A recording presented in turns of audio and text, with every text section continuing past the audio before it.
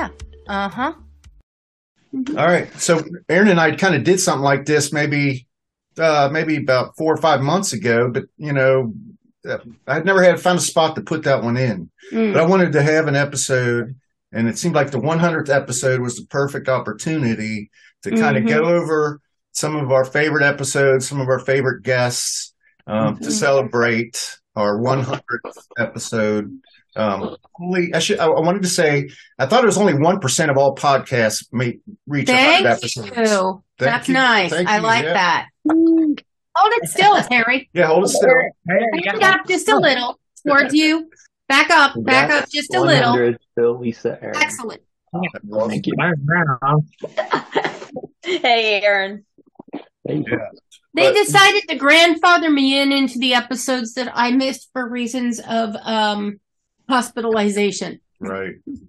But Aaron, the first 20 episodes or something like that, where we were flying solo. Yeah. But Aaron was the second guest we had on. But actually, Aaron was the first guest we had on the second episode. We basically did an episode where we just talked about the old days, you know. And I think I remember that one. Yeah, there was a lot of Norwood. I believe, well, let's, I believe that Terry may have heard more episodes than Philip, and he edits them. Yeah, Terry is a dedicated listener, I know. She's our super fan. Right. And we're fortunate to have my sister Terry and my nephew Troy on with us to celebrate. And sort of a little Christmas gathering. So welcome, guys. You're welcome. And for an honor, I don't know if you can see it. Nice. Shrimp. We didn't get around to making the Cincinnati chili. We've had too much spicy food this week, and I didn't think we could eat it. But I thought it was 1% of all podcasts make 100 episodes. But then I did the research this week. I did the Google. And it's really 10% of all non-funded podcasts and 70% of podcasts that have funding to reach 100 episodes. But that's still pretty good because we are non-funded. Yeah, we're not funded. So. Right. What's that big bubble right there between us? The bubble? The back window? Oh, yeah. That is. Oh, Claire. Cover that up. So you're thinking about doing one? Troy, I seem to recall you were talking about possibly doing one. I was looking into it.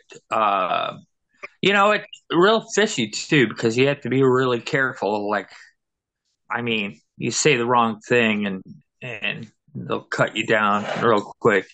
Right. That's why I spend copious amounts of time editing. I edit the hell out of it. Like I'll go in, like when there's crosstalk, I'll go try to clean that up so that somebody's voice can be heard over somebody else. And I'll take out stuff that I think is controversial, or things that could be used for like social engineering or stuff like that. That's why anything that might get him fired. That's why we don't stream. We kicked around the idea of streaming, but Aaron kind of this mouth right here is a little too rogue. Lisa will go off. But right. I know it gets fishy, you have to really be careful, what you say and everything else. Right. I would say our most controversial episode was maybe the Trump book, Will Cooper. I'm simultaneously optimistic and pessimistic about the results. My optimism is that, yes, it wasn't as bad as some thought it might be. And the voters did reject a lot of the extremists and the Trump MAGA. The election deniers. Yeah. Yeah. And that's very important. And I was very happy to see that. And it gives me real optimism that the health of our polity is better than I feared it might be, and that might show it through the election. So that's my optimism. My pessimism is that in our system of government, a bare majority, a single chair seat in Congress majority has enormous consequences. Yeah, but even in his book, there's a certain amount of, it's not even-handedness. He points out a lot of things that popularly are said against Trump, which were not true. But Maybe, what was his name? Thomas Mace Archer Mills might have been one of our more controversial ones. right. Yeah, that's true. The British monarchist. Yeah. I thought about asking him back on Mhm. since the Queen has passed. So Mhm. Troy, Is that better? if you didn't see that one, Thomas Mace Archer That's a little Mills better. Yeah. is an Italian Mhm. man from New Jersey who has lived in England so long that he has developed an English accent, and he's completely immersed in Everything English. His mother was British too, I think. Yeah. yeah. Yeah. His, I think his mother was British and his father was like an Italian guy in Mhm. New Right. Jersey. See, and he did spend quite a bit of time in Britain with his grandmother. Yeah, he grew up kind of. But he became famous. He was like a Good Morning America. He was like a resource for news on the monarchy on a lot of like major news outlets. Mm-hmm. And he knew he was very loyal to the monarchy, but eventually it was kind of suggested that he was a fraud. And so his whole, Because he was born in America. because he really wasn't an English-born man, and he kind of Mhm. put himself across that way. But he was a really good guest, I thought. I mean, So you sit there and say, well, okay, Ada Delvini can go ahead and be a fraud and take all this money and all of that sort of stuff, but now she's living her best life, shacked up with some millionaire, but I did nothing wrong. I'm an expert. I know a lot of things, a lot of knowledge, and I have the degrees to prove it. But what do you do? So you just kind of right. run with life and make the best you can. Good to see you Okay. guys. You too. Yeah. It's great to see you. Oh, I mean, I don't know, since Philip authored this podcast. Well, we wanted to share it with Mhm. people Yeah, we love yeah. and we miss, and Mhm. kind of have a Christmas moment. Our number one fan. Terry is our number one fan, just so you know. You're number That's one. because I watch every podcast 2 times. And I did want to say something too. Aaron, congratulations. I mean, your photography, Aaron's looking great. I don't know if it's that headlamp or Oh, what, it's the but headlamp. Yeah. great shots on your, On the night yeah. hikes. He's hiking, yeah. But I don't know how you're doing it, but they're looking good. Thank you. Mhm. And I don't know, Aaron. I don't know that you know, but I always pay attention to what you're doing and stuff. So, just letting you know that. Yeah. The quiet people out there seeing my stuff. Yeah. So He's a lurker I'm a lurker. of the. Lurk on. We had the JFK episodes. Those were Mhm. Right. semi-controversial. Those are good. Right. Oh, okay. I remember that one. Do you know? I think it was his last speech where he turned around and in his last speech he turned around and said, like, guerrillas by night, and he spoke on how the media is taking over, and like he addressed a lot of things, and I just thought it was really interesting. But it was one of his last speeches. But his last speech was about how they're manipulating everything and how horrible everything is. Right. So Sort of foretelling the future, kind of foreshadowing political, I'll send it to you. I'll send that speech to you. So, like, it's pretty spooky. Was that the speech where he was eliminated, or a previous speech to that? It was about a day before he was assassinated. Okay. Hmm. I really enjoyed the Kennedy series. We did 3 of them. We did one with J.T. Townsend, which was about the assassination itself, and J.T. sort of talked about that he could solve. He for a lead pipe cinch knew how it went down, and that Oswald was certainly the lone assassin, and all of the conspiracy theories that have arisen since then. So I don't know if I agreed with him on that entirely, but That was an interesting take. Sarah Peterson and Katana Zachary. Is that who you're? Yeah, Right. yeah. Authors Lone of the Star Lone Speaks. Star Speaks. Yeah. And there was a Will Cooper episode too. Right. Mhm. We brought Will in to talk about political science, basically talking about the debate. Legacy of JFK. Yeah. Yeah. Right. The debate between Nixon and Kennedy. So I enjoyed I'd like to do some more stuff like that where we take a topic. Have a multi-episode theme. Yeah. Yeah. It's topical. November. Those are my favorite ones. And then talking of Townsend and stuff, not only that video is one of the favorite ones that on your list that I did or listened to, but his book is one that I really enjoyed that book. And I think I was and the other one that I really liked too was the woman that was at Alcatraz during the Native American kind of Mary. Right. standoff kind of thing, the sit-in or whatever it was. Yeah. And I kind of realized why I like those two the best too is because there's no real ending, it leaves you pondering and something to think about without like any direct conclusion. And so did his book, the one, let's see, I got it right here. Summer's Almost Gone. Yeah. Summer's Almost Gone. Yeah, this one. And what I enjoyed about it too was all the Cincinnati memories and all that kind of thing. And then also kind of leaving you still wondering, you really don't still know. Right. Play, so to speak. It's Sunday night, Right. and they're going to watch Bridge on the River Kwai, the TV premiere, and Jerry's flying out the next morning. You're wearing a skimpy negligee. Yeah, that doesn't Why? sound- yeah. Their marriage is in trouble. They're not really hooking up. Mhm. She's been having an affair. Did she confess it to him? There's so many questions to ask about that. And they didn't talk about it, that kind of thing. Yeah. And she goes to work at that veterinary clinic that week. Mm-hmm. And she's known the veterinarian ever since 1963. And So they're why linked together. suddenly They're linked together romantically. We tried to have JT on again, but I haven't had any luck getting him over the last year for whatever reason. But we had him 3 times, and that's pretty good. So Yeah. he was a really good guy.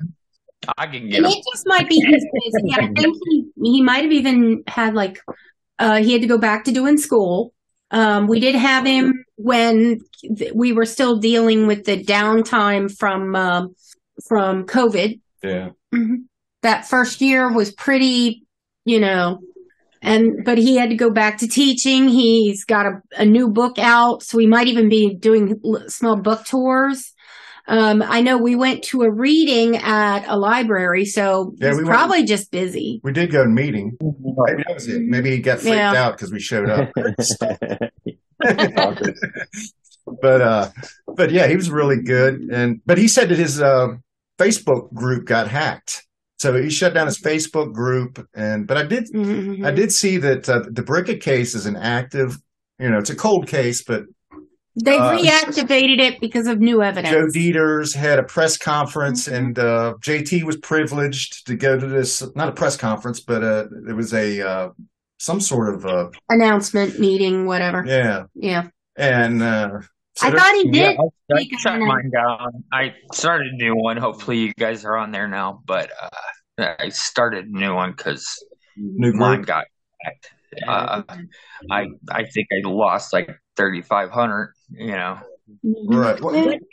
What did you guys think about the Skipper Ryle angle?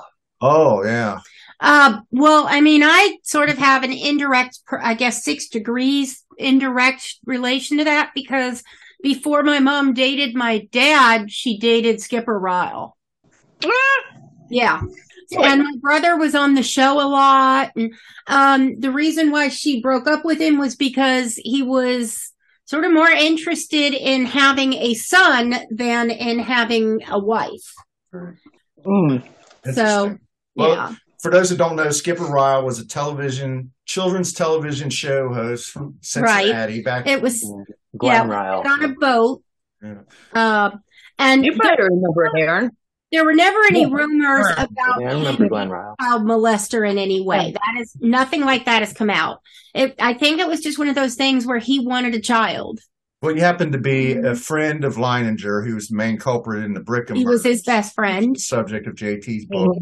And Mhm. JT strongly suggests that he had some sort of involvement in covering it up, just because. Or even helping with the actual, Yeah. yeah. Why not? Because, Yeah, I can see that. I kind of can see that going on just from reading the book and that, and the gossip about his personality type and that kind of thing. I can kind of see that. And he had like that very distinguishable motorcycle that was seen right there by the Brickham murder crime site Right. many times, and also over at the vets many times. So there's some kind of link that nobody's able to make that connection with. Right. But it's funny, isn't it? Like all those old Cincinnati.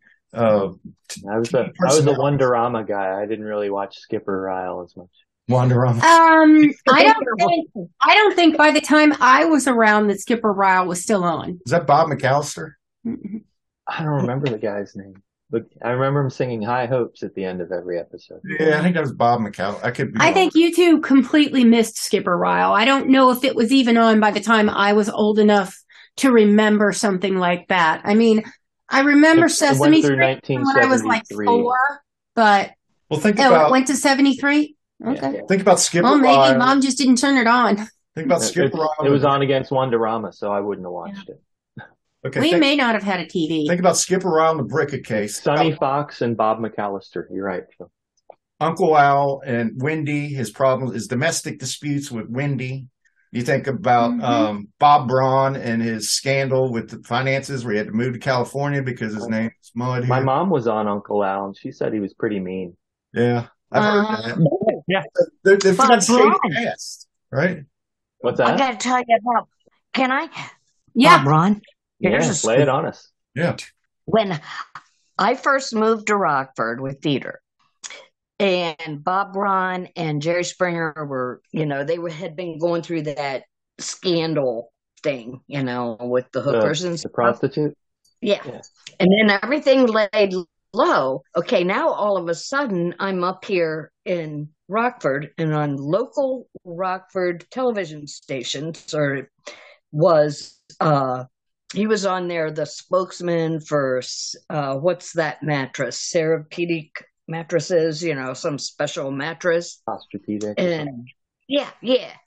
And he was the spokesman for it.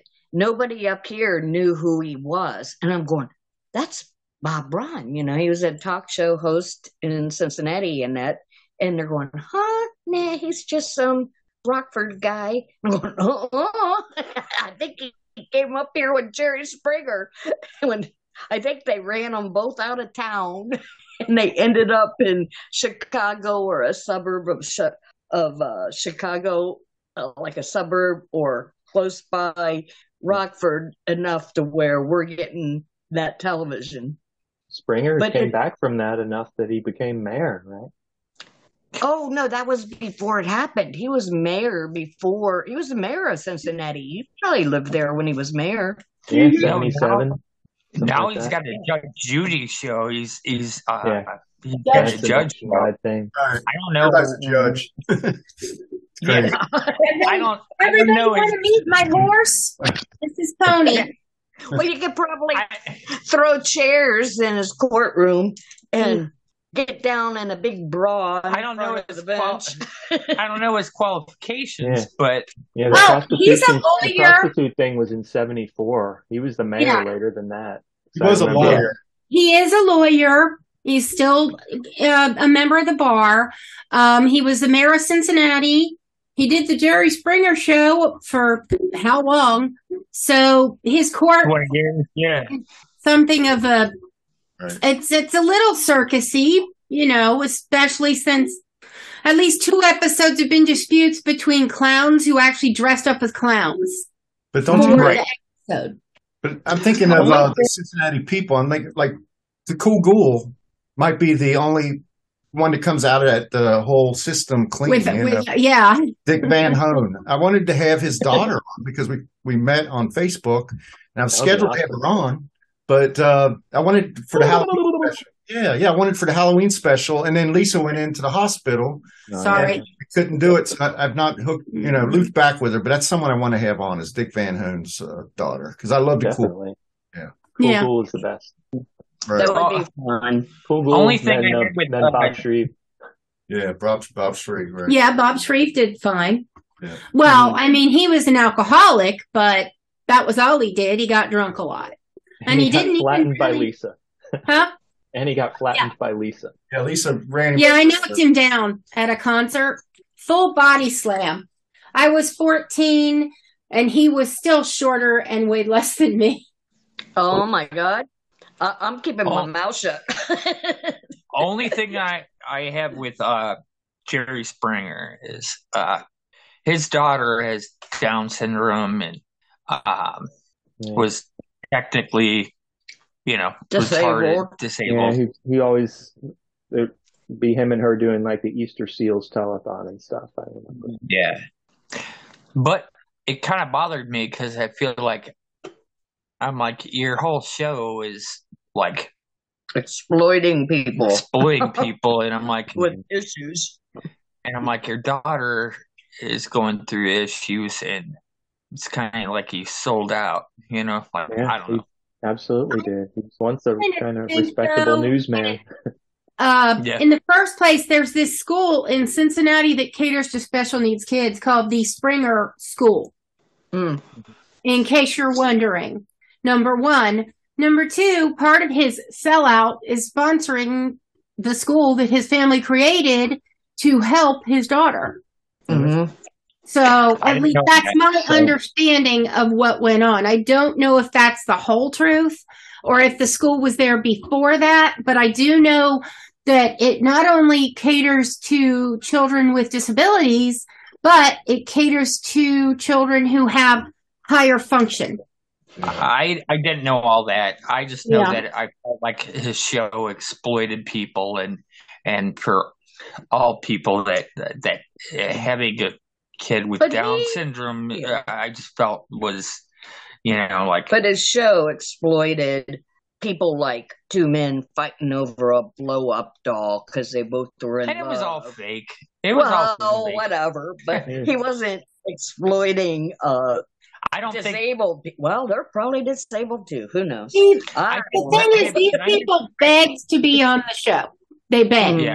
I actually know two lesbians who were on the show, and they had a third person. They were basically a throuple for a while, and then two of them, but the two that originated together and the throuple, they went on the show to pretend that one of them was going with the third person, and this was completely not true.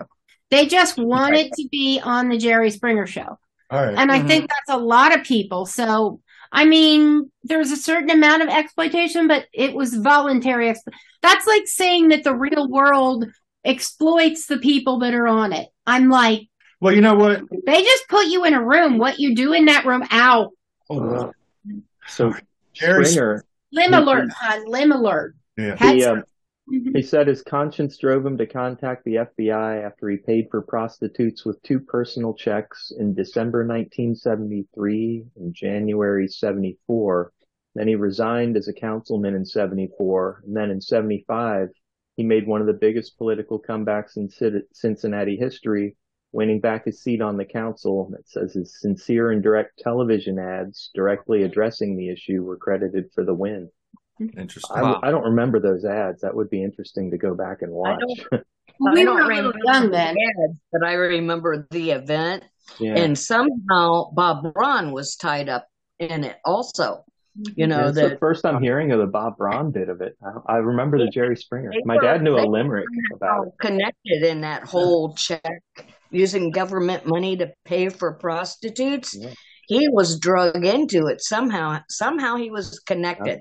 I Well, don't he think left his town. was on anything. Ron Let left me town. recite my dad's limerick. There once was a He councilman left named town. Springer who took a young whore out to ding her. He said, "What the heck? I'll pay her by check." And now his dick's in a ringer. Yeah, because I mean, Jerry Springer wrote personal checks. It wasn't. I mean, There's Aaron. Yeah. Aaron Craftsman. Personal That was checks. I cool. heard they were government.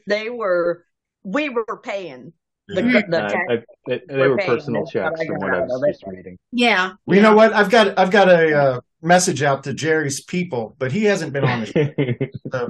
So Uh-huh. let's talk about. So we had like Andy Furman was probably the biggest local personality that we had Biggest star on. so to Yeah, and he was speak, a local sports locally. announcer. He works for like CBS Sports or something now. He's still in radio, but he's not Mhm. WLW anymore. It was a Sunday morning first. I think about 86, 87, around there. And then after that, Bob Trumpy left, and then Chris Collinsworth took over, and they asked me to do the last hour, 8 to 9, with Chris. And then Chris says, "What are you doing hanging around between 6 and 8 doing nothing? Come in with me for 3 hours." So I stayed with Chris for 3 hours. And then he had so many responsibilities. He'd be gone 2 days a week. Then Right. eventually he left, and they gave me the show, and it was my show, and I did that at 6. And after the Reds games, I hung around and did the extra innings. Yeah, definitely recall all that. Definitely. But you know, it's funny, I listen right now, and you know, I don't know if the times are different. People are more politically correct. They're afraid, or maybe they've been warned. Maybe they don't want to get fired. They're afraid. But you know, the stuff I did, and I was lucky because I worked with Randy Michaels, and he would go to bat for programming people because he was just as crazy as me, and he loved that stuff. Right now, I think the radio station is driven by salespeople. And that's not healthy. I think that if you're a creative guy and you're in programming, you're going to be handcuffed. But I remember when Jim Bowden was the general manager, and he just rubbed people the wrong way. And I remember entering an extra innings show. I put the song "The Great Pretender." I said, "This is for you, Jim." And we played by the Platters, "The Great Pretender," and he was hot. He was pissed. But you know, people love that stuff. No one's hurt by it. It's all entertainment. That's what it is. Old leather pants. Yep, leather pants. Yeah. Yep. Yeah. One of the guests that Lisa really liked from early on was a writer named Evelyn Cole Laporte. And she brought a lot to us, a lot of knowledge about the Peace Corps and about serving overseas, you know, and we want to have her back because she was getting ready to write her memoirs, and she was just a very interesting, nice. Well, this is a memoir about her time in Mexico. It's called Between Inca Walls. It's a really good book. It's not very long, and it's just really interesting. It's about this young girl from a very small town, like really, really small. Like, you know, everybody's first, last, and middle name, small. She, you know, she volunteered for the Peace Corps while in college, and she went to Mexico, and she built schools, and then she went back again later, and she met her future husband, and they've been married forever. Yeah. So it's just a really good story, and I really enjoyed it. Almost to a person, there's almost every one of these people we'd love to have back, but it's like, we're constantly like, we got 4 this week that we're going to do. And it's like, but there are some very, you know, we pretty much had a good experience with everyone. I can't think of a single one that like threw down their headset or said something nasty or like, you guys are not giving me fair shake. Everything's been a really good experience. That's what's kept us going. Nothing like when Gallagher stormed out on Mark Maron. Right. But there are. How do you guys feel? How do you feel about Elon Musk taking over Twitter? That's a good question. I'm not that big. I think he's making a lot of short-sighted decisions. Yeah. The firings are alarming. I mean, obviously he had a game plan. It's like, I'm going to go and clean house, you know. But what part of the house needed to be cleaned? I mean, what do you know about thousands of people, and it's still running just fine? So it makes you think. Like, I don't know if you saw the girl that was saying like, "Yeah, I work for Twitter, and here I'm having lunch and having some wine and like, and like she was showing her whole day, and it was a joke. Like really, like she wasn't doing anything. So he let it go, like a lot of those people. I don't know. It's more arbitrary than that. He just let go like over half the staff like the first day.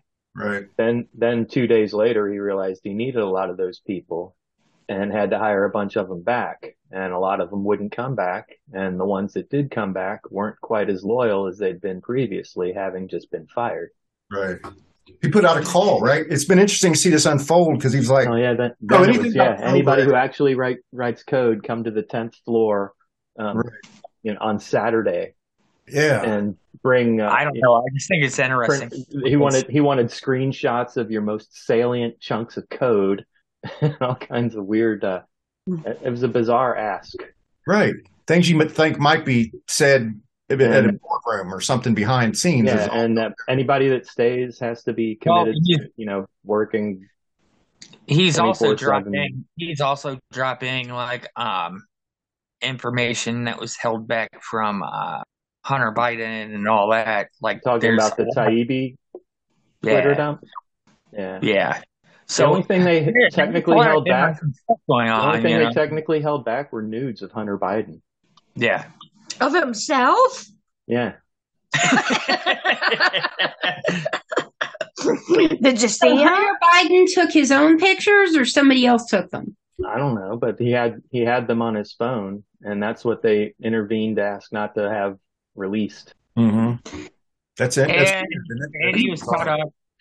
He was caught up like bringing women over from Europe and everything else, and they said that he was working with trafficking and stuff like that. So okay, that's bad. Trafficking is bad. Well, he made a point to reinstate Trump and Kanye West, or try to. I don't know if Trump returned or not, but he reinstated Trump and West. Trump said he wasn't going to come back because that would be kind of admitting that his social network failed. And Kanye West got banned again. Oh, did he? And then he was on Alex Jones. I don't know if you guys seen that. Talking about like he loves the Nazis and Hitler. Right. Oh yeah, Kanye, that's right. Oh, he's mentally ill. Yeah, but I'm sorry, if Kim Kardashian divorces the most famous guy on the planet, something's wrong with him.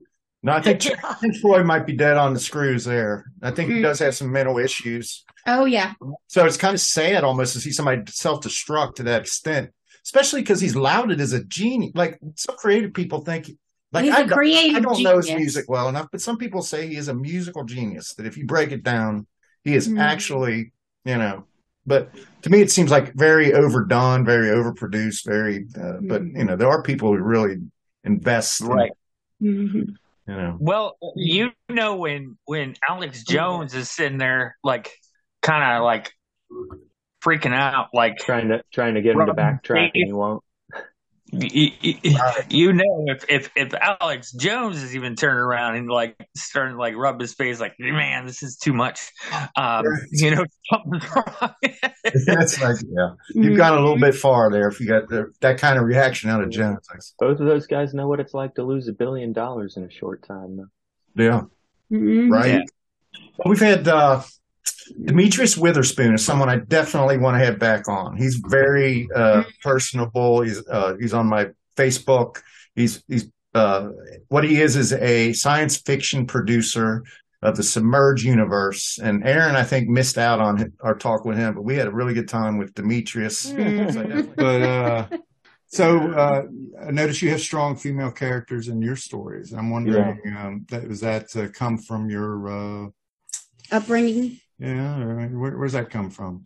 I would say, growing up, we had Sigourney Weaver, we had in Terminator, strong women that went through some things, but they come out stronger on the other side, and so that always spoke to me, and to really see that. And also part of my story is like inspired by a real life lady that was homeless, and she would be panhandling on one of the main streets here in Indianapolis. And I would help whenever I could, but I was like, man, what it took for her to be in this position, and what if she got thrown into this other world and had a child and had to come out stronger on the other side, not only just physically, but mentally, to deal with her surroundings and things. And so that inspired me to start. That's what I started with. I started thinking about this lady running down this alley with people that look like Men in Black, this government coming after her. And that's where my original thoughts. So definitely ask him back. It's like right before I joined, I think. Yeah. And John S. Wayne, I really enjoyed him too. He's another producer, director type person. And he's got a movie series called Ebony Hustle. Yeah. And he's got a very strong female protagonist. Yeah, I thought Lisa and John Wayne I thought they were going out for drinks afterwards. They really got along good. Well, if he wasn't in Atlanta, maybe. You'd be invited. Yeah. Well, we're just going to nerd out. Filmmakers on drinks and nerdiness. If he brings along and probably a coffee bar, not brings a bar. Along his leading lady, I might come. She was pretty good. Oh yeah, and she was kind of hot. Can't think of her name. They're getting ready to start a new Beetlejuice with Winona Ryder and whoever played Beetlejuice. I forget his name. Michael Keaton. Yeah, Michael Keaton. They're bringing them all back. That's one of those. They're also remaking Planes, Trains, and Automobiles. Those are two movies that I don't think need to be remade. No. Yeah, they were all what they were the first time around. Some of these, it's like they're running out of material or ideas. If you remake Planes, Trains, and Automobiles now, everybody has cell phones and the whole movie's finished in 2 minutes. Right. Whatever happened to the remaking a movie but naming it something else entirely with different characters? Yeah. That used to be something that, rather than just blatantly, remake a movie. Like they remade Psycho. That's a different movie. They remade Psycho, and it was shot by shot replication of the original movie. Right. It was like, what the hell? Just with different actors. Did you do Ghostbusters? Yeah. Yeah, they did that. Oh, wait a minute. Which one? I haven't seen either of the Ghostbusters yet. Or the one with the kids? Not with the queep jokes. No, kids, not women. Women. Yeah, with the kids. Okay. And they bring back. I like it better than the all-female cast, although I felt like the all-female cast was just a vehicle for a bunch of personal, comedians. Well, you and Nick are going to fight it out over that one because wasn't that what Ghostbusters was too? I didn't say I loved it. Wasn't it a Bill Murray vehicle? Oh yeah. Well, they even had Bill Murray in it, and they just make him a joke. Everything else, it was all about like feminism and everything else, and no one asked for it. Like it was a remake. Nobody asked. It was unnecessary, and I felt it. If you take it side by side with the original Ghostbusters, it's not even close. What were you saying, Aaron? Didn't they do another remake after that though? Yeah, they just made one that just came another with men. Yeah, well, with kids, and they also brought like John Belushi, all of them back in there too. John Belushi's dead, and he wasn't in Ghostbusters. Yeah, he wasn't a Ghostbuster. Bill Murray, man. Okay, I got the wrong name. Bill Murray. Sorry. He was another Saturday Night Live guy, though. Yeah. They had all the original cast in the movie. Ghostbusters after. Except for what's his name? Dan Aykroyd's in it. Yeah, and it was a tribute to I forget his name, but he passed away. Right. Harold Ramis. Harold Ramis. Yeah. Thank you. But he, the storyline was the great granddaughter moved back to this house, and it was just completely covered in stuff from the Ghostbusters. Right. And so it was kind of a tribute. And then Ramis made a cameo in the end as a ghost. Yeah, he's credited in the cast, so I was kind of wondering.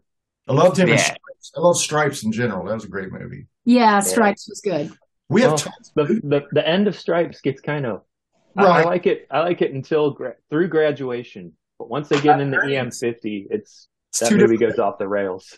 The only good scene on the second part is where he's got and he'd probably be Me Too for this now, but he has the girl up on the stove and he's got the spatula. Yeah, that was the other one that comes out of the chest again. Yeah. Well, but we have tons of movie makers on our show. I mean, it's like those have been some of our better guests too. We just had Ed Hartman, who found As the Earth Turns. He was really good. That was a good one. Yeah, I enjoyed that yesterday. I watched it yesterday. Right. Yeah, we enjoyed that one too. And we also have one that's we just did over the weekend with another movie maker. And I won't reveal what that one is yet, but it was really good. It was okay. It was a movie called Man Baby.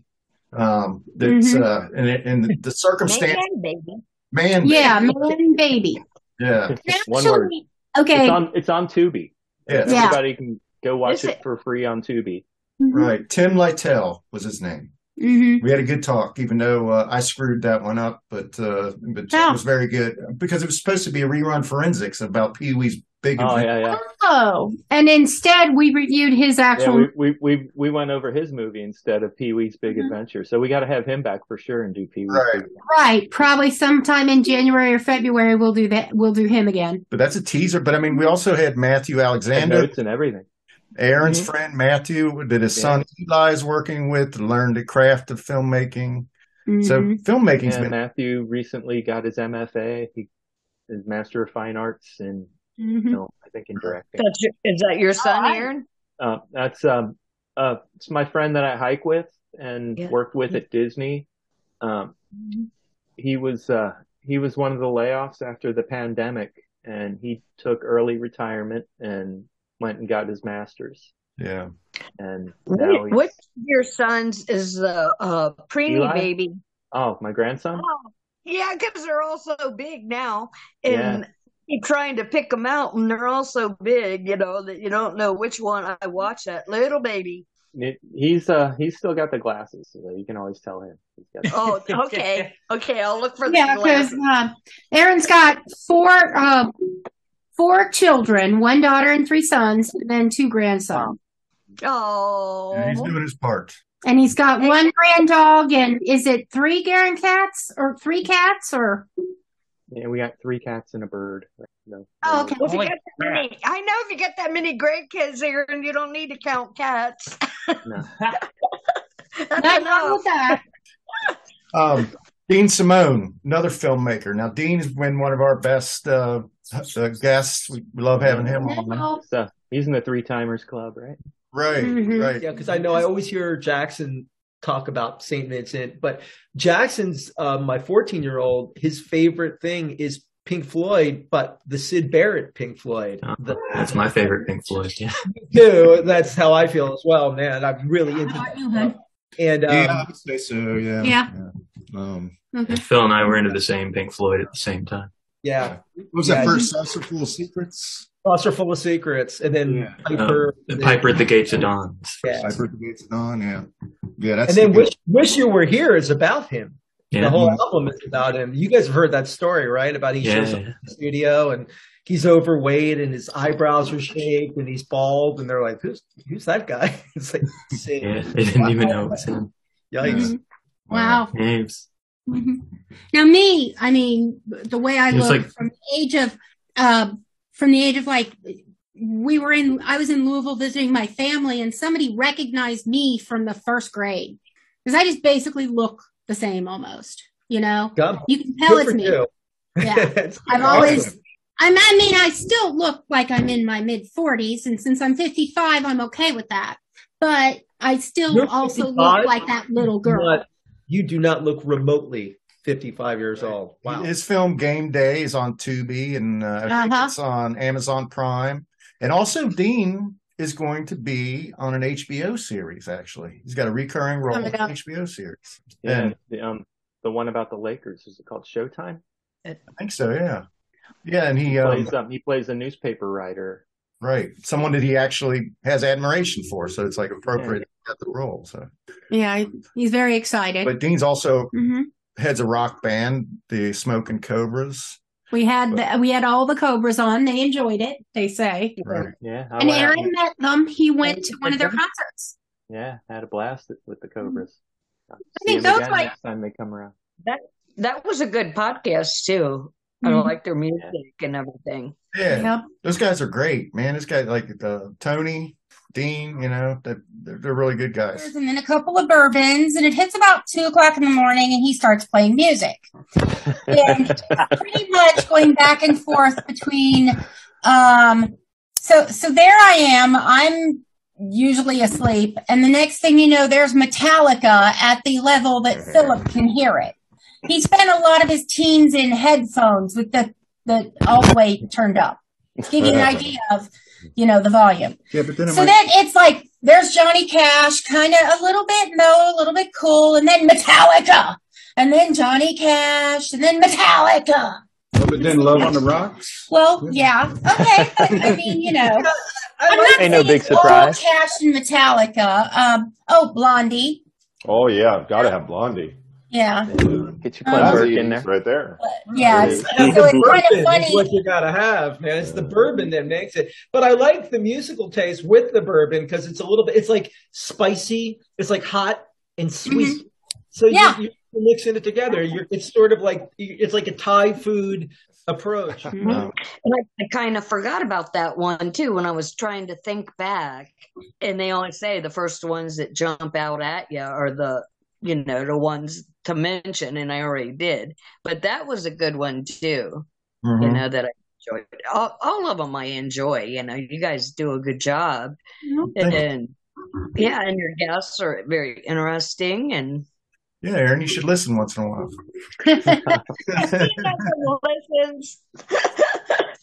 I've just got such a long queue of podcasts. I get it. I totally when get one it. comes up that I've already partaken in. Yeah. Now I've got to listen to them 3 times to make up for Aaron's vote. Yeah, right. I'll still download them. How's that? Okay. I'll download them, but I can't promise to listen. I don't want to cover your butt all the time. Of course, when we talk, she's busy covering my butt. Because you're not listening to them either, Lisa. All Good right, I'll grief. listen to it. How about I cue it up and listen to it once a day? there you go. Okay. To keep your views up, Right. That's my job. Talking of other podcasts, though, we'd have to mention, do our routine ad for Rock and Roll Heaven. It's one of our favorite podcasts. Come on. And they've all been on together and separately. Yeah. Talking about LD, Will to Thrill, and TJ. And we've had them all back for TJ too, right? Right. Looking back on it, we should have probably had Troy on for the Johnny Cash Folsom Prison one that we did with TJ too. Yeah. But I really love it. I don't even know if I don't think he saw that one. I watched it. Well, I watched it twice. I watched it once for me, once for him. There you go.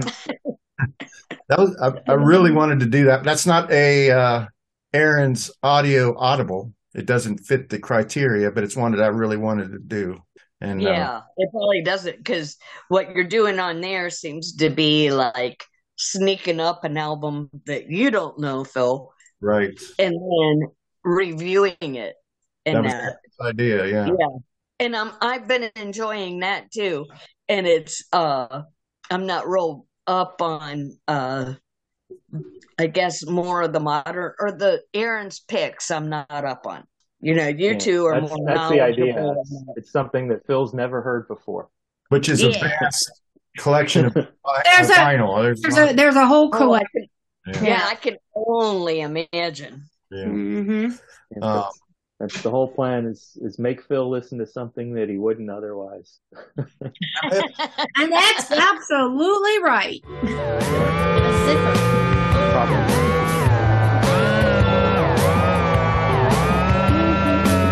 That's right. I know what a zither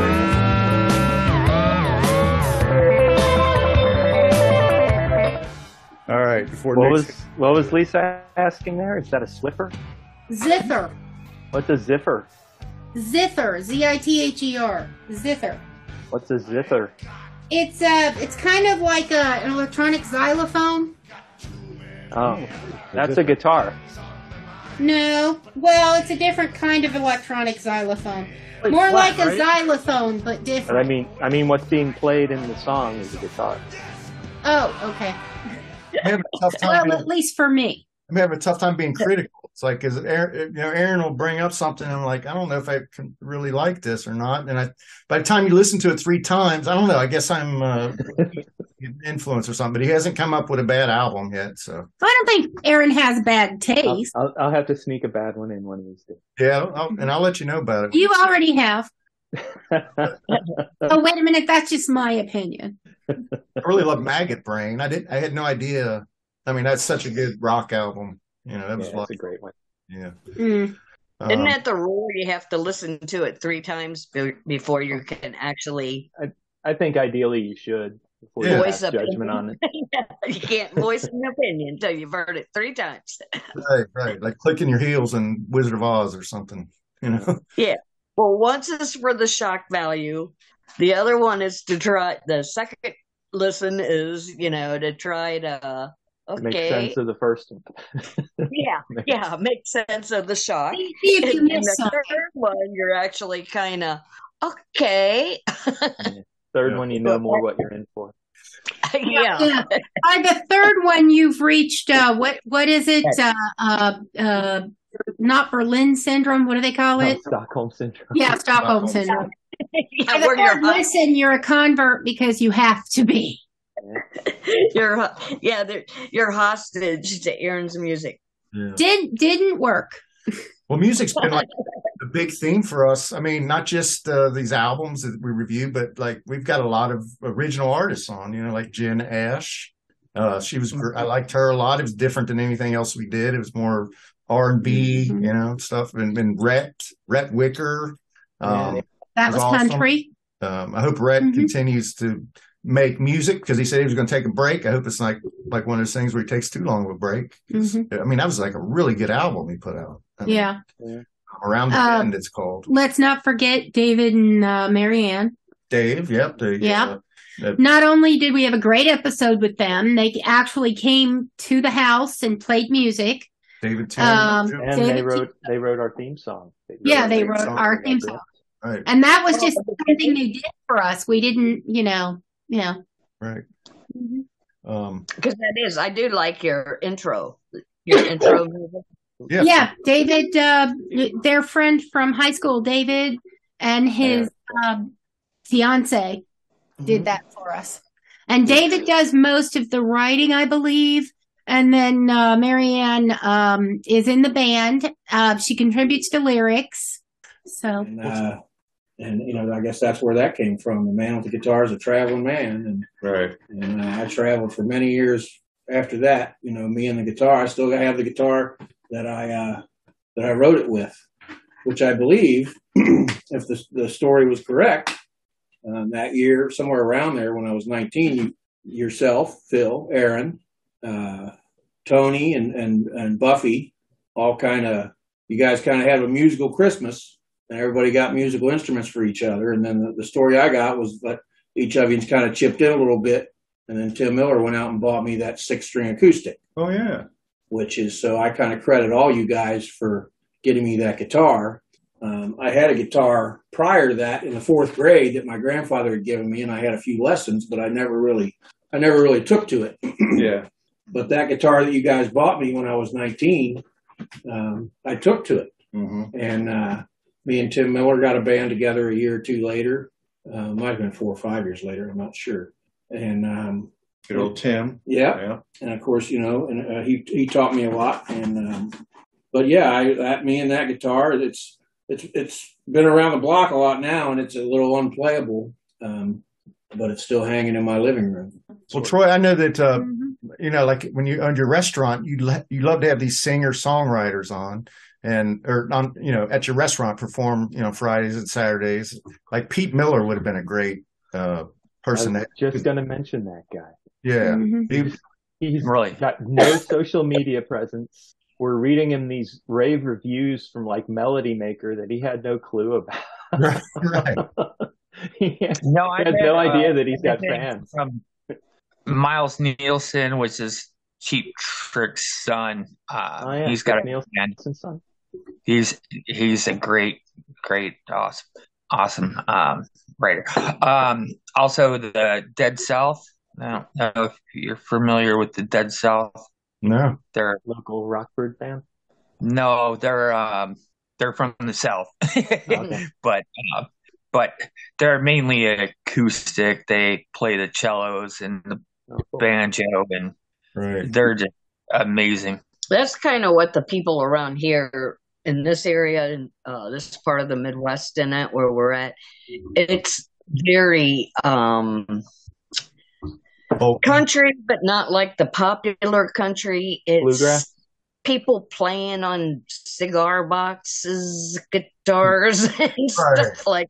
So kind of old fashioned.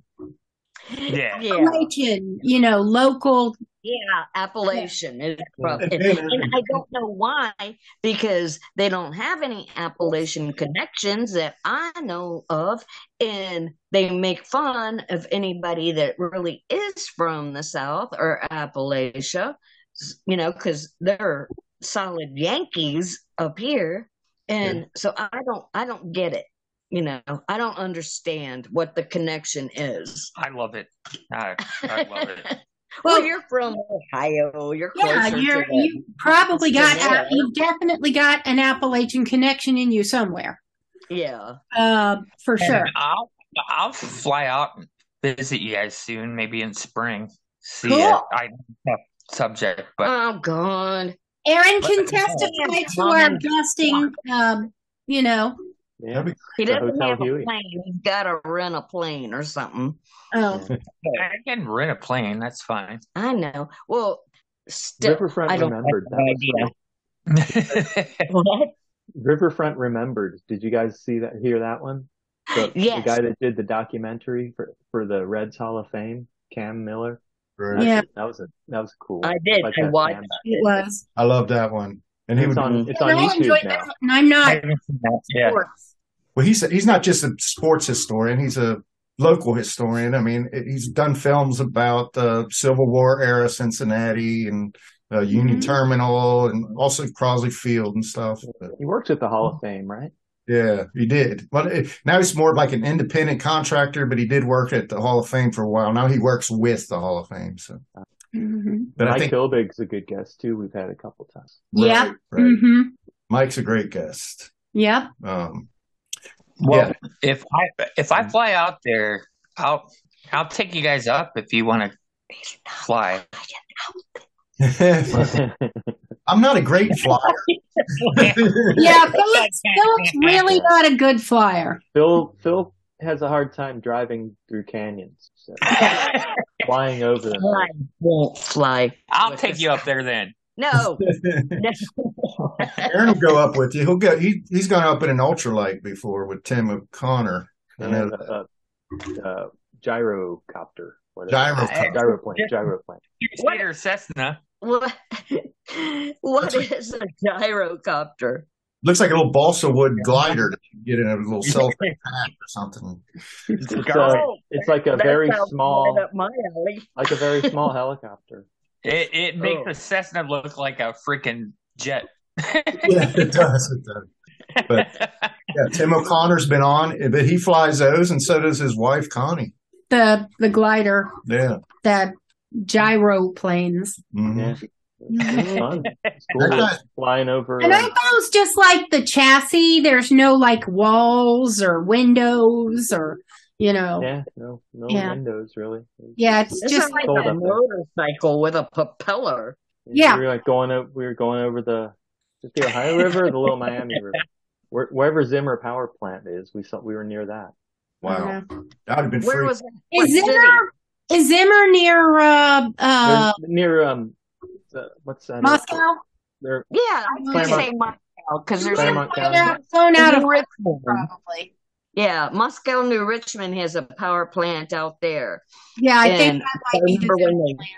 Yeah, and that might be the Zimmer one because that name rings a bell, but I'm not 100%. So that would be the Ohio River, not the. Although you might have skimmed the Little Miami too. Yeah, no, it was the Ohio. Because I remember now we were looking at Kentucky. Yeah, it's on the Ohio. See, the hardest part for me was landing. That's always fun. Most important part. Fun. And then when your instructor crashed his plane, remember that one? Yeah, he crashed his plane. That was who was teaching him. But I got to ask, did he survive? I mean, oh yeah, that's why we can laugh. We can all laugh about it. That's important. Yeah, he lived. The other thing that's hard is taxiing because you'd like to think that you can just steer the wheel and turn right or left, but it's by pedals, so you have to use your feet to go right or left. You can't use the steering wheel, the yoke. You can't use the yoke. It doesn't do anything. That's Just only moves the wings. It doesn't move the wheels. yeah. Makes sense. not for me. You're not going to see me anytime soon that way. All right. And Montgomery, that was a good guess. I'll be there soon, brother. And was a former ESPN news host. Oh yeah, there was a lot with her. Teacher, author, right? Activist, umpire. Yeah. I mean, would you want to hold a mic up to a coach's face who's losing 50-0 in the first half? Probably not. Kind of. Well, I'm hoping for him to really Lisa would. Great. Yeah, Whoa. Lisa would hold him right through the halftime. He'd miss his halftime speech, probably. Yeah, well, I think my point is I'd rather see some women get invited into the booth now and then, do a little color play-by-play, but that's still almost unheard of. It's a little bit more of it now. Baseball. In baseball, they there's had a an little. all-female booth a couple times this year. Was it last year? Well, I'm surprised. I know in football, in the NFL, they did it in 2018 with Gail Gardner and Andrea Kramer. They made a big deal out of it, but it was so hard to find the channel they were on, and they still had Joe Buck and Aikman doing their thing. So that's who everybody watched. And it kills me. The Pro Football Hall of Fame about a month ago took the headphones that those women wore in that supposed broadcast, and they put them in the Hall of Fame to show, and there's a whole new section in the Pro Football Hall of Fame, the women in football. And they used that to say, look, aren't we great? We have women in football. Oh, please. Yeah, we each read one of her books, and the umpire, female activism. She's raised multiple foster children. Yeah, foster kids. Yeah.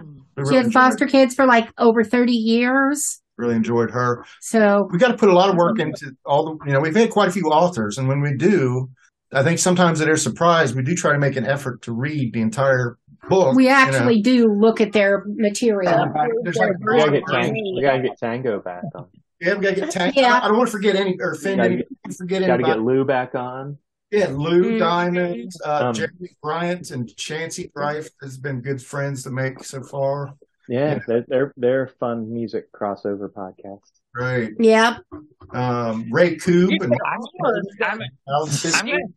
I'm gonna send both of you, Aaron, you, Phil, and Lisa. I'm gonna send you both the Dead South. I really think you'll like them, and I'm pretty confident that you could probably score a show with them. Like, I'll send them over to you. Will you be on the show? Sure. Okay. That'd be awesome. Yeah. Then we'll do one of our album things. Those aren't called, is that what we call Aaron's Audibles? Or well, we call it album forensics or Aaron's audio. Album forensics. Yeah.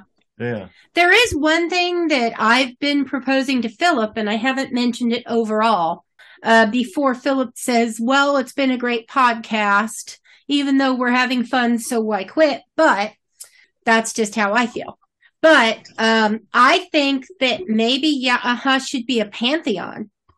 Because Philip's been wanting to join a pantheon, and I'm like, why don't we make a pantheon? Well, Pantheon's a brand. What I'm saying is that it would be nice to be part of some sort of podcast network. Okay. Why don't we make our own network? Well, we could. And we could let people join us. Okay.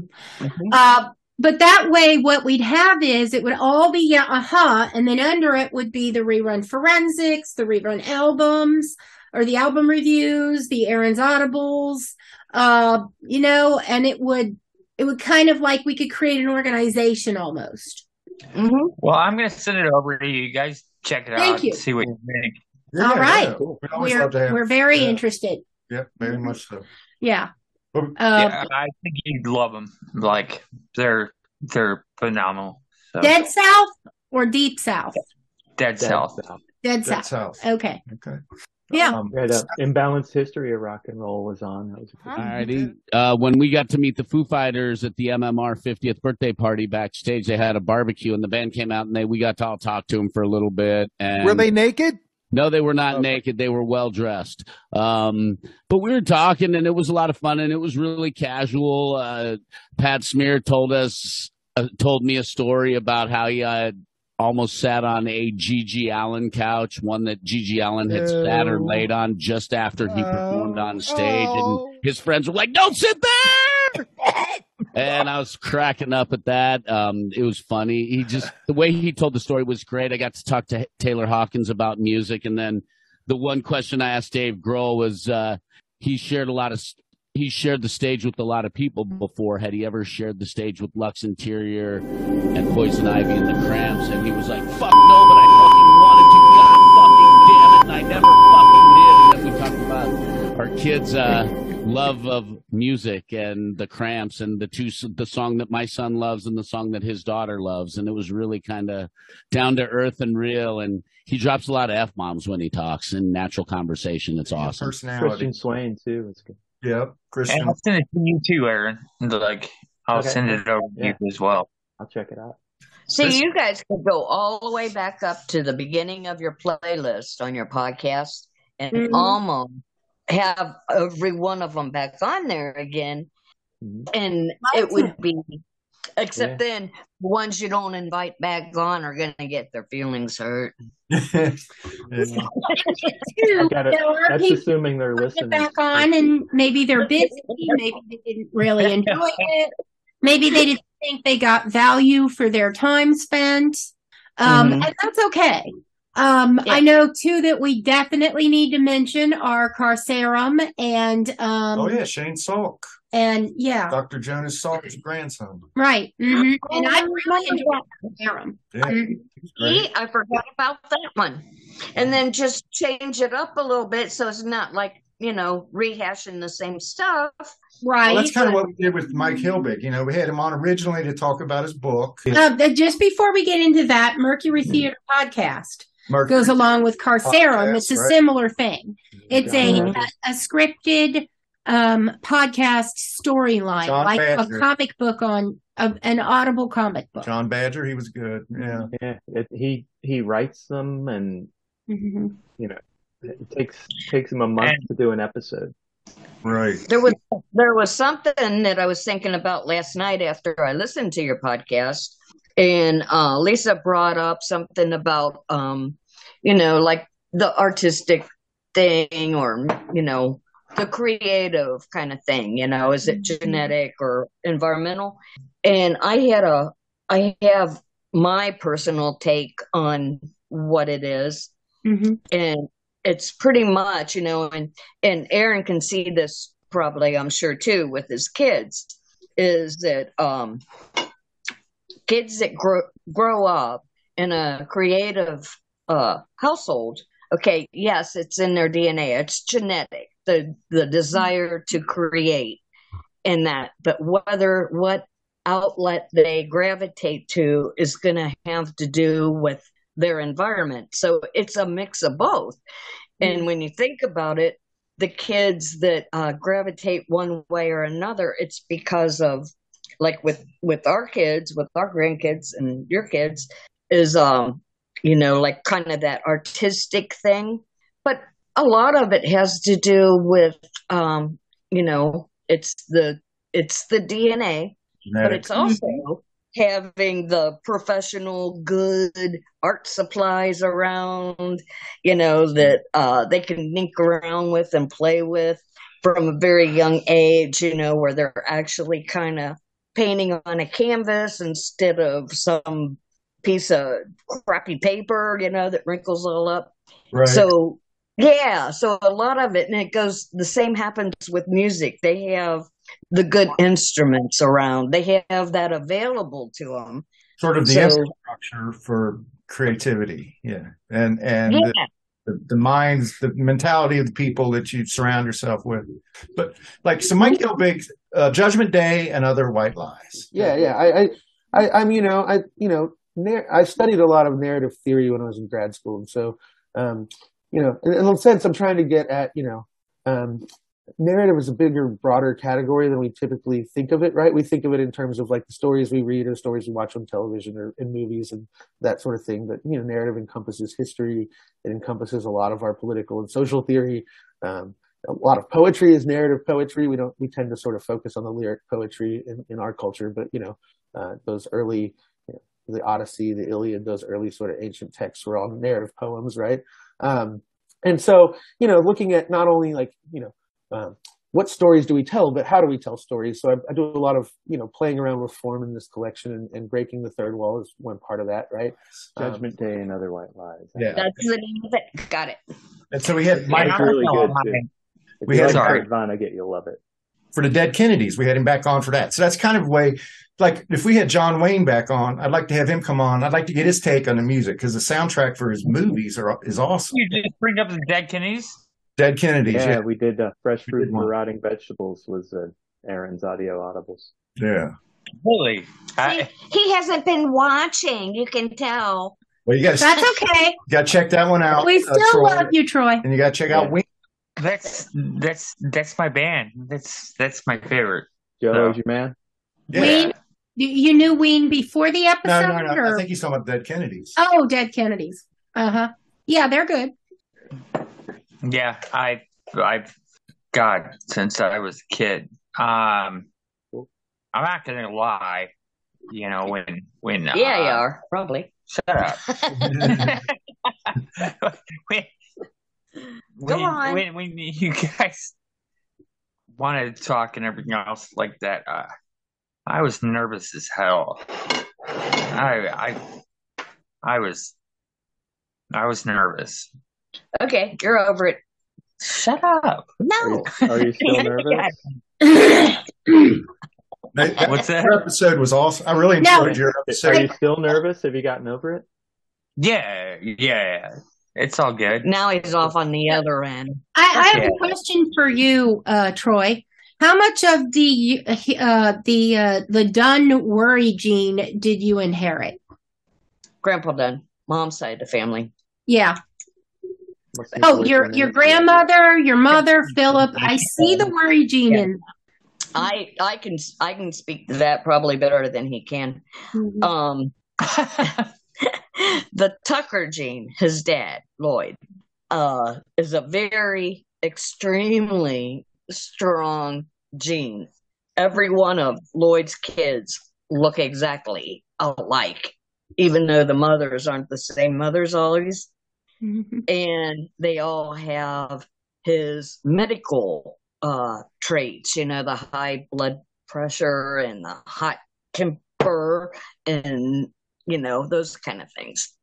As far as like mom's side of the family, I think that what he inherited there probably is just kind of milking it or calming it down just a tad. Mm-hmm. And that's about it. She likes to think that she's got it all figured out. I don't know. I got everything figured out. I was in Houston and cleared out my dad's house when he passed away. Mm. Oh, he found his dad's Bible when they were clearing out his office. and it had naked nudies, Polaroids of me in it. Oh, that must have been fun. Oh, it's horrible. He's sitting around with Trish and his brother, and they're sitting around going through all this stuff. And I don't know who picked it up first, but they look at it and they hand it over to Troy and they go, "Hey, Troy, I think this is your mom." I can never unsee that. Yeah, I know. I couldn't. He brought it back to me. I have it now so that I know it doesn't go anywhere else. But actually, I wouldn't mind. I looked pretty good then. You're like, that's not too bad. I do say so myself. Huh? And your mother does know how you feel. Finding pictures, finding nudie pictures of your mom. Well, Troy, you said you were nervous, but the episode with you was one of my favorites because you were very informative about the Iowa caucus, and you had related your stories, good stories. You told good stories. Yeah. You talked about how you met Bite in the bathroom, and you talked about the chef Anthony Bourdain, who have always liked his work, and just getting to touch base with you again after not having seen you for so long that was a special episode for us to do. So whether you were nervous or not, yeah, you really didn't come off nervous. You sounded really good. Like Philip said, you told great stories. Like you've got in a kitchen, it is very much yes chef, no chef. It's run very militant, and it's got to be because you've got people passing by with pans of hot oil. You got people walking around with sharp chef knives. It's very high paced. It's very under pressure, and if your team isn't organized, someone's going to get hurt. Yeah. So yeah, you know what? Like hurt feelings isn't something that is part of the kitchen in most places. Counter space that no matter how big the kitchen is, there's small places where people are passing each other back and forth. So there are times you have to crack the whip. Absolutely. Yeah, absolutely. You do. And, not to brag about it, but yeah, you might have a young dishwasher that just all kinds of rules. Like you don't break the line, meaning like, a server or a dishwasher does not ever walk onto a kitchen line. That's just a no-no. You don't do that. And all these things are in place to keep people from being injured too at the same time and keep the production going. Because unlike how I could do a wedding for 500 here and another 200 here in one night, and that's fine, But then you might do 200 in the restaurant, it's high pressure, high volume. Horrible. See, you want to have him cook for you. Nobody likes to hear their own voice. That's probably part of the reason I don't listen. Nick says that he can't stand to listen to his own. I have to listen. I guess I'm over it by now, but yeah, I sound like a local yokel too, to myself. Well, at least I don't sound 6 anymore. Don't fly you guys around. No. Yeah, we got to check in on engagements, maybe. We got to check in on the "It's a Wonderful Time" people. Yes, right. Because they're writing a sequel to that book. Exactly. They wrote. It was the book was about preserving "It's a Wonderful Time." Going back, it's a sci-fi book. Preserving "It's a Wonderful Life." Yeah. Yeah. We always mess up these titles. Yeah, it's the Jimmy Stewart one. I think that Reinhard, we had a little moment with Reinhard where he was a little bit defensive of John Wayne when we kind of pointed out John's, sort of his. I don't think he was angry. It was the spirited conversation. Yeah, but I like those guys. Or Tanya Fitch, just the tip. Yeah, that was a good one too. James Ross, Coldwater Revenge. Stephanie Strange was a good guest. Oh, I love that song. Yeah. Pie. That's like one of my favorite songs of the artists that we've had. Stephanie? Yeah, I love that. Did you remember?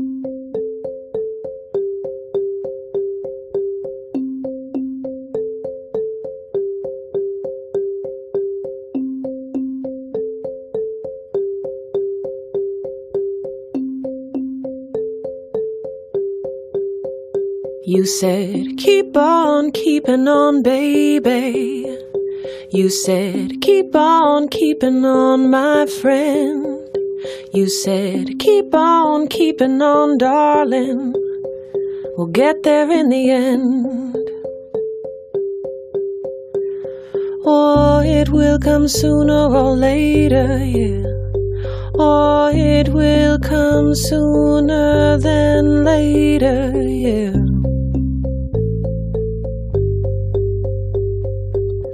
Well, life is sweeter than candy, yeah. Life is finer than the finest wine, oh yeah. Life is a bowl full of cherries. Life is sweeter than pie, and pie's pretty hard to beat. So keep on keeping on, baby, yeah. Just keep on keeping on, my friend, oh yeah. Keep on keeping on, darling. We'll get there in the end. Oh, it will come sooner or later, yeah. Oh, it will come sooner than later, yeah. 'Cause life is sweeter than pie, and pie's pretty hard to beat. I think we all know that pie's pretty damn hard to beat.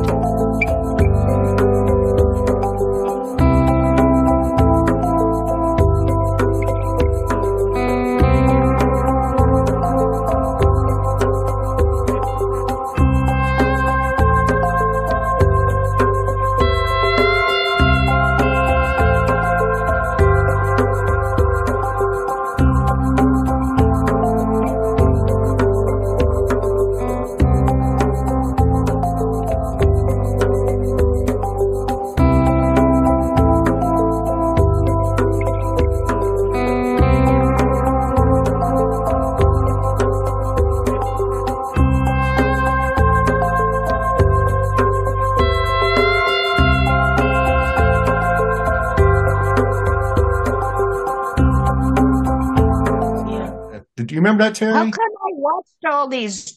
I've watched all these twice. How come when you bring up the titles and the people, why don't I remember who's Maybe one you're talking you're about? not a title person, you know? Yes. Yeah, Stephanie if I heard Strange like was, 5 minutes of it. Her she band did is like music Strange and and the stuff. Familiars. Yeah. Yeah. And she lives Yeah. up to her name. She's got some really good videos. Yeah, kind of witchy. Yeah, and also she's like a special teacher, and one of her special needs students was the one who created the video with the little worm. And video and the video, I liked the song, but the video was so good. It just you really fall in love with that worm in less than 2 minutes. You're just praying for that worm to survive and be happy in less than 2 minutes. It's such a good video. Yeah. I hope H.J. Van Wright is still writing. I really enjoyed her. Mm-hmm. Katie Chonakis, we can thank her for introducing Lisa to misophonia. She diagnosed Lisa with misophonia. And I can sit there in a room and have people run their fingers down the chalkboard for 3 hours. But if somebody's doing this, they have to leave the room. But she hasn't given us a... Okay. Somebody, yeah. Well, my brother will do that sometimes. He'll like breathe like that when he's eating. And I'm like, every time I'm like, just the fuck out. Okay. Just get out. I mean, Chris that can't sound actually, and it's an actual diagnosed thing called misophonia. It's a horrible name, but it's a true thing, and there's treatment for it even. So it's like a therapy thing. Like she didn't give they immerse you in the sound until you stop wanting to kill something. Katie didn't give us the cure. She just gave us the diagnosis. But you can, we can look for someone locally if I want the cure. We've had I'm not too worried about We've it. had a Super Bowl champion on, Mark Edwards. Right. Mm-hmm. Norwood Hero. Right, Norwood Yep. Hero. That was Hey, great. you guys, I'm gonna run off, but Okay. all you guys really Thanks for being on. Yeah. Aaron, all you guys. Mm-hmm. So Thanks, Troy. We love you, man. Love you, Good man. that you Came on and celebrated this with us because this was important. Hey, if you bring a plane down Cheers. here, I will get on it if I can. I'll let her. I'll let her. Depends. Can we bring the walker? damn straight. Mm-hmm. Say hi to Cash and Chris for us. Yep. I will. And So. really Thank you, enjoy guys. Chris's art. I think Yeah, you're right, oh, man, Terry. yeah, art. The Art. phrase genetic does cover it. I mean, Troy uses food as his art. Amanda uses art in her, she's created a psychological treatment with art that's just very, very interesting to me. And then you have Chris, who's, been immersed in your art and went to your art classes and, was in plays and, so yeah. And that's where nature and nurture definitely shows in her art. Mm-hmm. Yeah, which is really good. Cash actually draws in and is very interested in it also, but he's got a little bit of a bully for a big sibling that kind of knocks him down all the time. So he can't really shine at it so often, but he's also very, very talented with it. Love you guys. So, yeah. Love you guys. Okay, we'll go. You too, If you're Aaron. going, I want your stool. Love you too, Troy. Go. I want your Have a stool. good night. My Have a butt's good one. sore. Let's try not to miss anybody if we can help it here. Let's We should have Bill and Sean back on. Bill and Sean. Anybody in the baseball league. We should close out the season. Yeah, James Ross. I think we might have mentioned James. Dave Rosenberg. That was kind of he was hurried on the first show. I didn't really know if he was feeling it or not, or if he was disappointed. It turned out he was just busy with his kids.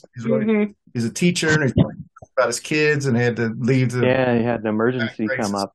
Yeah, but I really liked his movie. I mean, it was really well done. Looked beautiful. Yeah. Some of the camera work on it and everything. The reunion. I think the only thing I'd say is, one of my visions around this film was to start a conversation around bullying, because it's really what was the genesis of this film. And so we're working with a couple of anti-bullying organizations.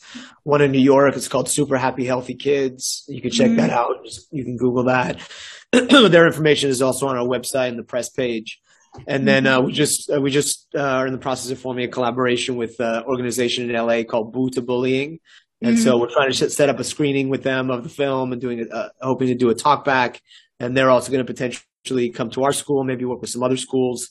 I'm also putting in motion starting some speaking engagements next year at schools, hopefully around the country, around the topic of bullying and finding solutions for bullying and potentially showing some scenes from the film and sort of helping to come up with some solutions to healing the problems of bullying. Because Sim Campbell. He was awesome. He wrote the book, The Factor. Yeah. The Factor. It was sort of an inner city, New Jack City type story. And he sent us a copy autographed and put personalized. So it was really great. Cool. Phenomenally autistic. That was great. Yep, that was a good episode. And there was definitely some information there, and it kind of gave a personality to a subject that it's in the news a lot now because there are so many celebrities with children who have been diagnosed. So J.V. Hilliard put aside his differences as a Steeler fan. We had a very civil conversation. No, he was good. He had really, it was another sci-fi novel that he's really. I see he's got another one out, so we might have him back on at some point. Oh, I really enjoyed Debbie Clement. Right, I love that one too. Yeah, that was really interesting. I love the way she put learning about a specific subject and a song and sign language together. Yeah. Because when inspiring younger children, she was neat. They can do more things at the same time so they can learn better. You know, it was funny. The day before we did that podcast, we went to the movies. And when we came out of the movies, there was a rainbow over the... It's like you never see a rainbow. Yeah. But there was a rainbow that day. And the name of her organization is Rainbows Within Reach. So I thought that was kind of kismet. I told her about that. And then she sent me a picture of her rainbow. She had seen a rainbow like over the golf course behind her house or something like that. Wasn't there a double rainbow in one of our podcasts? Or maybe that was separate. Maybe it's... Okay, well. I remember Terry was on with the Gary Hill. That's when Lisa was in the hospital at one time. Gary was cool. He was a rock critic, big Yes fan. But like Terry pointed out, when Lisa's not there, it's a little bit... It's not as loud. It's a little bit slower tempo or something. There's something missing. Well, yeah, but that liveliness is important. Yes, yeah, that's it. And I think Phillips was calling in, and we had to kind of Troy's off there dealing with that. Oh, okay. She was Reagan Petruha, head of a Gorgon. Oh yeah, poetry. That was a heavy book of poetry.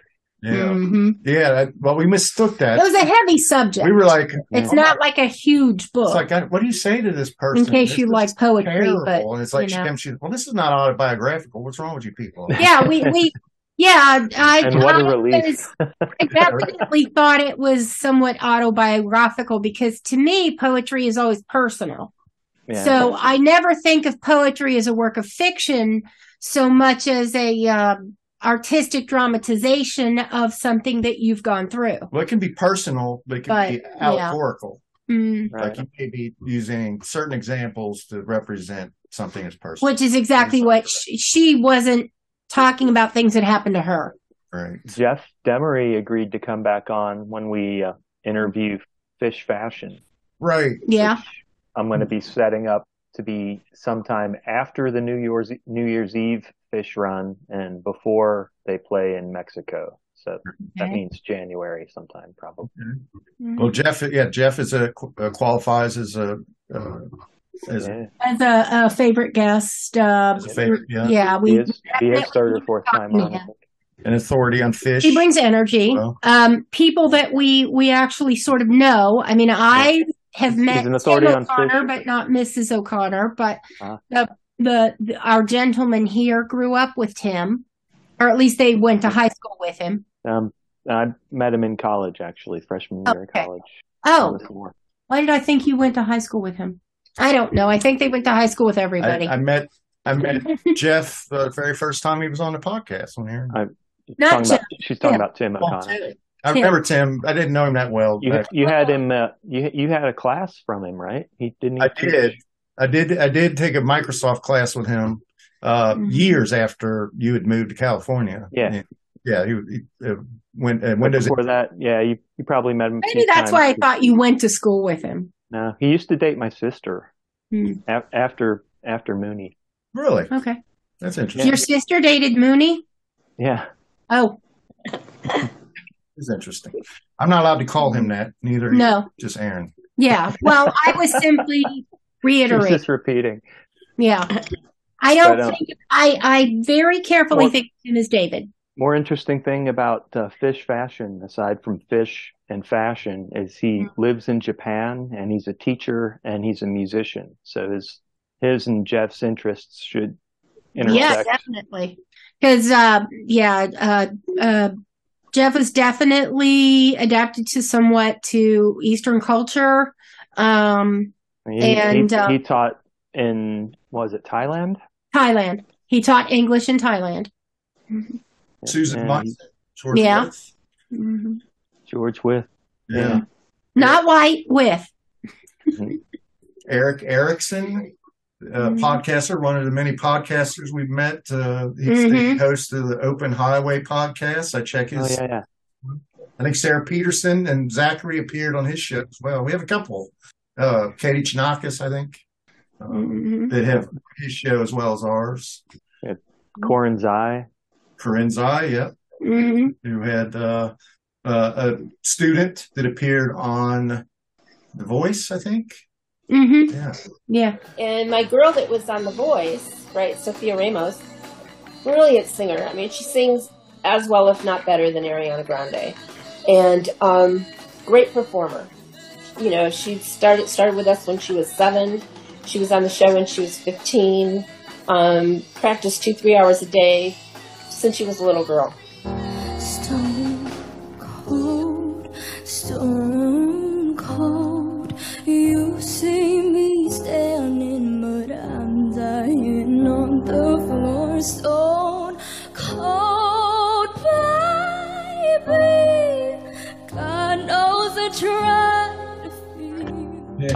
We had the grilling episode too with Paul Sidoriak. Right. I really love that one. That was a Phil episode for sure. Remember Kenneth Williams? I enjoyed that one. It's going to be a low V-neck. That wasn't Aaron's cup of tea. That was a true crime one. Yeah. Yeah. We did Manson because he was curious because we had seen Spawn Ranch when we went to California. Mm-hmm. And he also came back and he did one on the Jeffrey McDonald case. Jeffrey McDonald. Yeah. But I enjoyed him. You know what? Those got good listenership too. It's like his buddy he talks about his buddies all the time. They must have all came through because yeah, those are some of our most our highest numbers. Yeah. And those are interesting cases too that never quite, they kind of left a lot of loose ends, for you to figure out. The McDonald one, that's the one, isn't it? Like, I remember reading about it when it first started, babysitting at Rosemary's house, watching her kids. And it was almost like he was using the Manson murders as a motif or something as his alibi. Right. That's what the fact of the matter is the man, not only was he an overachiever, he was a narcissist. Right. No doubt, no shadow of a doubt that he was a narcissist, you know, and, but again, being a narcissist doesn't necessarily make you a murderer. Right. That's what makes him so guilty. He was so guilty that you could smell it. And I'm with you. And that's what we had Kenneth on. Kenneth was like, he was really deep into it, and he felt like that there was not enough evidence to convict this guy. And I sort of saw his point, but at the very end, Kenneth was like, well, what does everybody think? And I'm like, he's guilty as hell. It's like, he's absolutely guilty, unequivocal. I don't care. It's like the thing he came up with, this alibi, was so flimsy and terrible. And so that, no. Typical. I think it was he used the stereotype of the Manson girls, and it just didn't ring true at all to anybody. Right. And I think Lisa and Aaron both kind of agreed, if I remember correctly, but they weren't they were like strictly on the evidence. I don't know how maybe you couldn't convict him or something, but I was like, man, the guy, I don't know. They didn't have enough evidence to make it stick or anything. It's kind of like, OJ, come on. I was about to say, like OJ. Yeah. He just was kind of taken back when I took that position, and he was like, oh, okay. He was like, I couldn't do that. So that was interesting. I'd like him. I liked him. Yeah. He's a good guy. Now, I want to say this about the one that we just did about, it's called Man Baby, the movie. I want to say this specifically to Terry, because you might want to watch the movie before you see the podcast. It's the first 10 minutes, a little slow. And the guy spends 90% of the movie dressed up as a baby, diaper, and that's it. And I know, I thought, I'm not going to like this movie. I'm going to have to sit through this. It's going to be horrible. And it wasn't. The story is so good. Well, that's a whole fetish that's hard to. Right. Yeah. stomach. understand. Yeah. Well, You know, it got bad reviews. Turn off for me. It got bad reviews from adult baby fetishists. Actually, Yeah. Right. did it it reviews? it doesn't go far enough for them. Yeah, it didn't deliver good. So. And I'm so unattracted to even the idea. If Philip walked in if Philip jumped out of a room at me dressed as a baby, I might have to slap him for the surprise and then just leave the house. Well, maybe you should make a Just radar leave. detector for that. Well, that's because you guys, It's you're not just- in the fetish group. How about the furries? I find them interesting because at Face Makers we used to make the mascot costumes.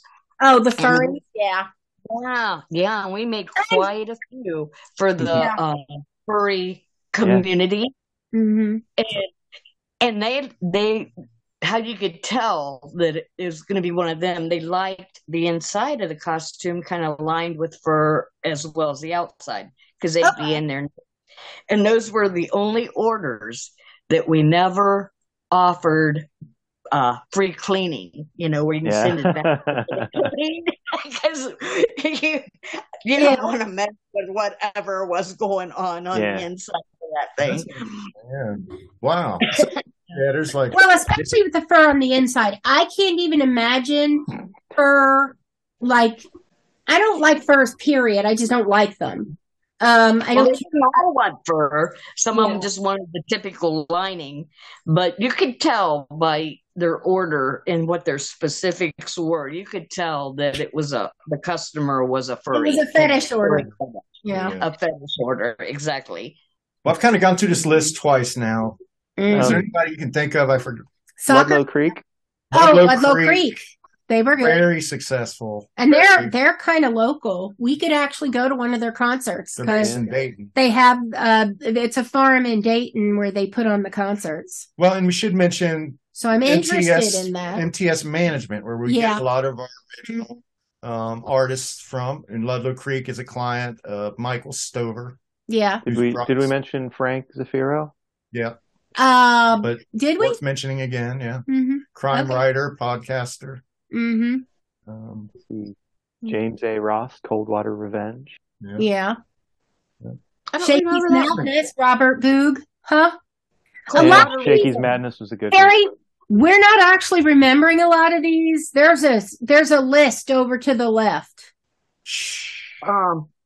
There's shrimp over to my left. I would love for there to be shrimp right here because I'm hungry. Well, there's shrimp in the fridge. I know. Well, I don't want to. Katie Chinaka. Yeah, we did mention her. She's the one who introduced me to misophonia. Yeah. So at least I've got a name for why piano concertos bother me. Anita. Wind Talker. Anita, yeah. I really like her work. Yeah. She was very good, young We girl. listened to quite a bit of her music. You mentioned Eric Erickson. You mentioned Shane Salk. Yeah. Absolutely. One of my favorites. In fact, I need to finish the second season of Carcerum. I don't always like to. Oh, there was Jessica. I don't like to download everything. One of our first ones was Jessica, who, and she was transgender. Yeah. We met her in a message board. Uh-huh. Had her on, talked about, she's very articulate. Yeah. And Philip knew Jessica for, I don't know, a little over a year before she came on the show, and we talked to her a lot. And she would call and we would talk to her like, on speakerphone. Oh, very smart. Shit about Shane Mapping and all this, like world events and shit like that. Mm-hmm. Very, very, she was interesting. The only transgender person I knew was really good. Right. Yeah, but she was good. Yeah. Richard Lynch you had on. Richard Lynch. Yeah. Mm-hmm. So it's just been a blast, man. I mean, I'm looking, I keep going and going and going and keep scheduling new people. And it's like so awesome every time. It seems like you get on and you feel like. We did mention Andy Furman, right? Yeah. I mean, Lou Diamond. Yeah, we definitely mentioned Lou Diamond.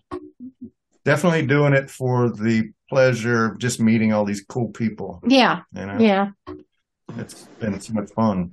And if anybody's listening, I hope you feel the same, Aaron. I mean, hey, I have a blast. come on back. We just want to have, podcast is just a conversation. Did we mention Evelyn Cole Latore? Yep. Yes. Mm-hmm.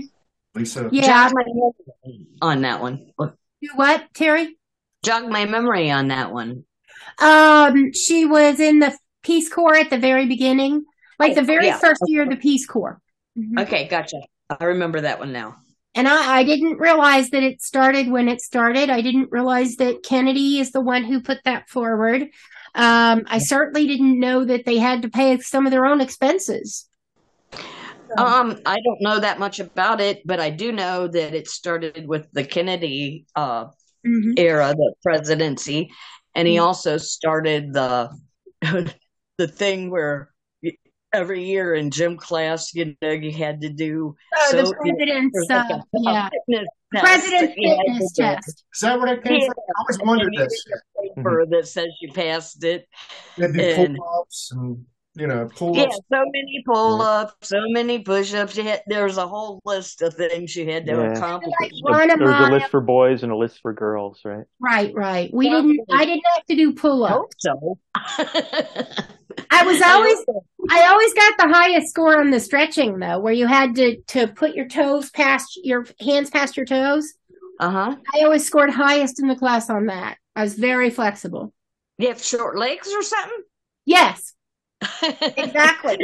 Because that's really kind of hard. That's a difficult one to do. Should shout out Jeremy Bryant again. He's had us on his podcasts a few times. Right. Yeah, we should have Jeremy back on. I really like those guys, and he knows a lot of different. Yeah, and I haven't really been on Jeremy's podcast myself. Just you missed out on TV theme songs. Yeah, well, I just gotten out of the hospital, and I wasn't really feeling up to anything. I think I was still on the drugs a little bit. Miller Carlisle Lashbrook on Rogue One, a Star Wars story. Oh, yeah. I really liked him. I'd like to have him back on. We should get him on and we should talk Andor. You guys have to watch Andor. Oh, that's a good idea. Because we haven't watched it yet. Aaron, so good. Kind of, when it comes to sci-fi. I do want to watch it. I would love to figure out some kind of angle to talk about Our Flag Means Death. It's really funny. We could do a rerun forensics type thing on an episode. Good idea. Just unbelievably great. Or I feel want to thank everybody who's been on and everybody who's helped make it so so much fun for us. And we're gonna keep going. While we can. Yeah. You guys are doing good. You're a good trio. Thank you. Thank you. And you're an excellent fourth. A what? You're an excellent fourth. Oh, occasional. Only in a pinch. We know. May the fourth be. I like watching better. Yeah, we need to get Tango back on for our rerun forensics too. True. Well, we got to do MASH. We got to do MASH. Yeah, we got to. Well, let's do MASH, and then we can. Do MASH. You want to join our MASH episode? Yeah. She's like, I didn't say that. We're planning to do the episode where it's not scheduled yet, but we'll tell you. Was on as a general, or Harry Morgan was on as a general, and he was crazy. Yeah, it's before he was Colonel Potter. He right. He's on another role. Yeah, there were a couple episodes, where he was on there. Playing another character, and then they made him. Yeah, I remember. We'll send you the info on the episode. You can watch it, and if it's going to be a big clinger episode, you will be welcome. Okay. And all we do is talk about the episode, and you get to pick whichever character you want to do a bio for. You can do the bio on the character, or you can do the bio on the actor, or both. Now, Tango has claimed Klinger. Jamie Farr. So, Jamie Farr. Okay. Yeah. And I'm not sure. Split at a gym show in Schaumburg. Cool. Yeah. Oh, it's been years ago, but they were auctioning off her jewelry there. And so she was there to she's vegan, actually. Huh? She's vegan. Okay. Naked. No, vegan. We have social. Twitter. Yeah, pod. Instagram. Yeah, pod. Facebook. Yeah, pod. Website. www.yeah-uh-huh.com. So let us know. Hit us back. Have a great week.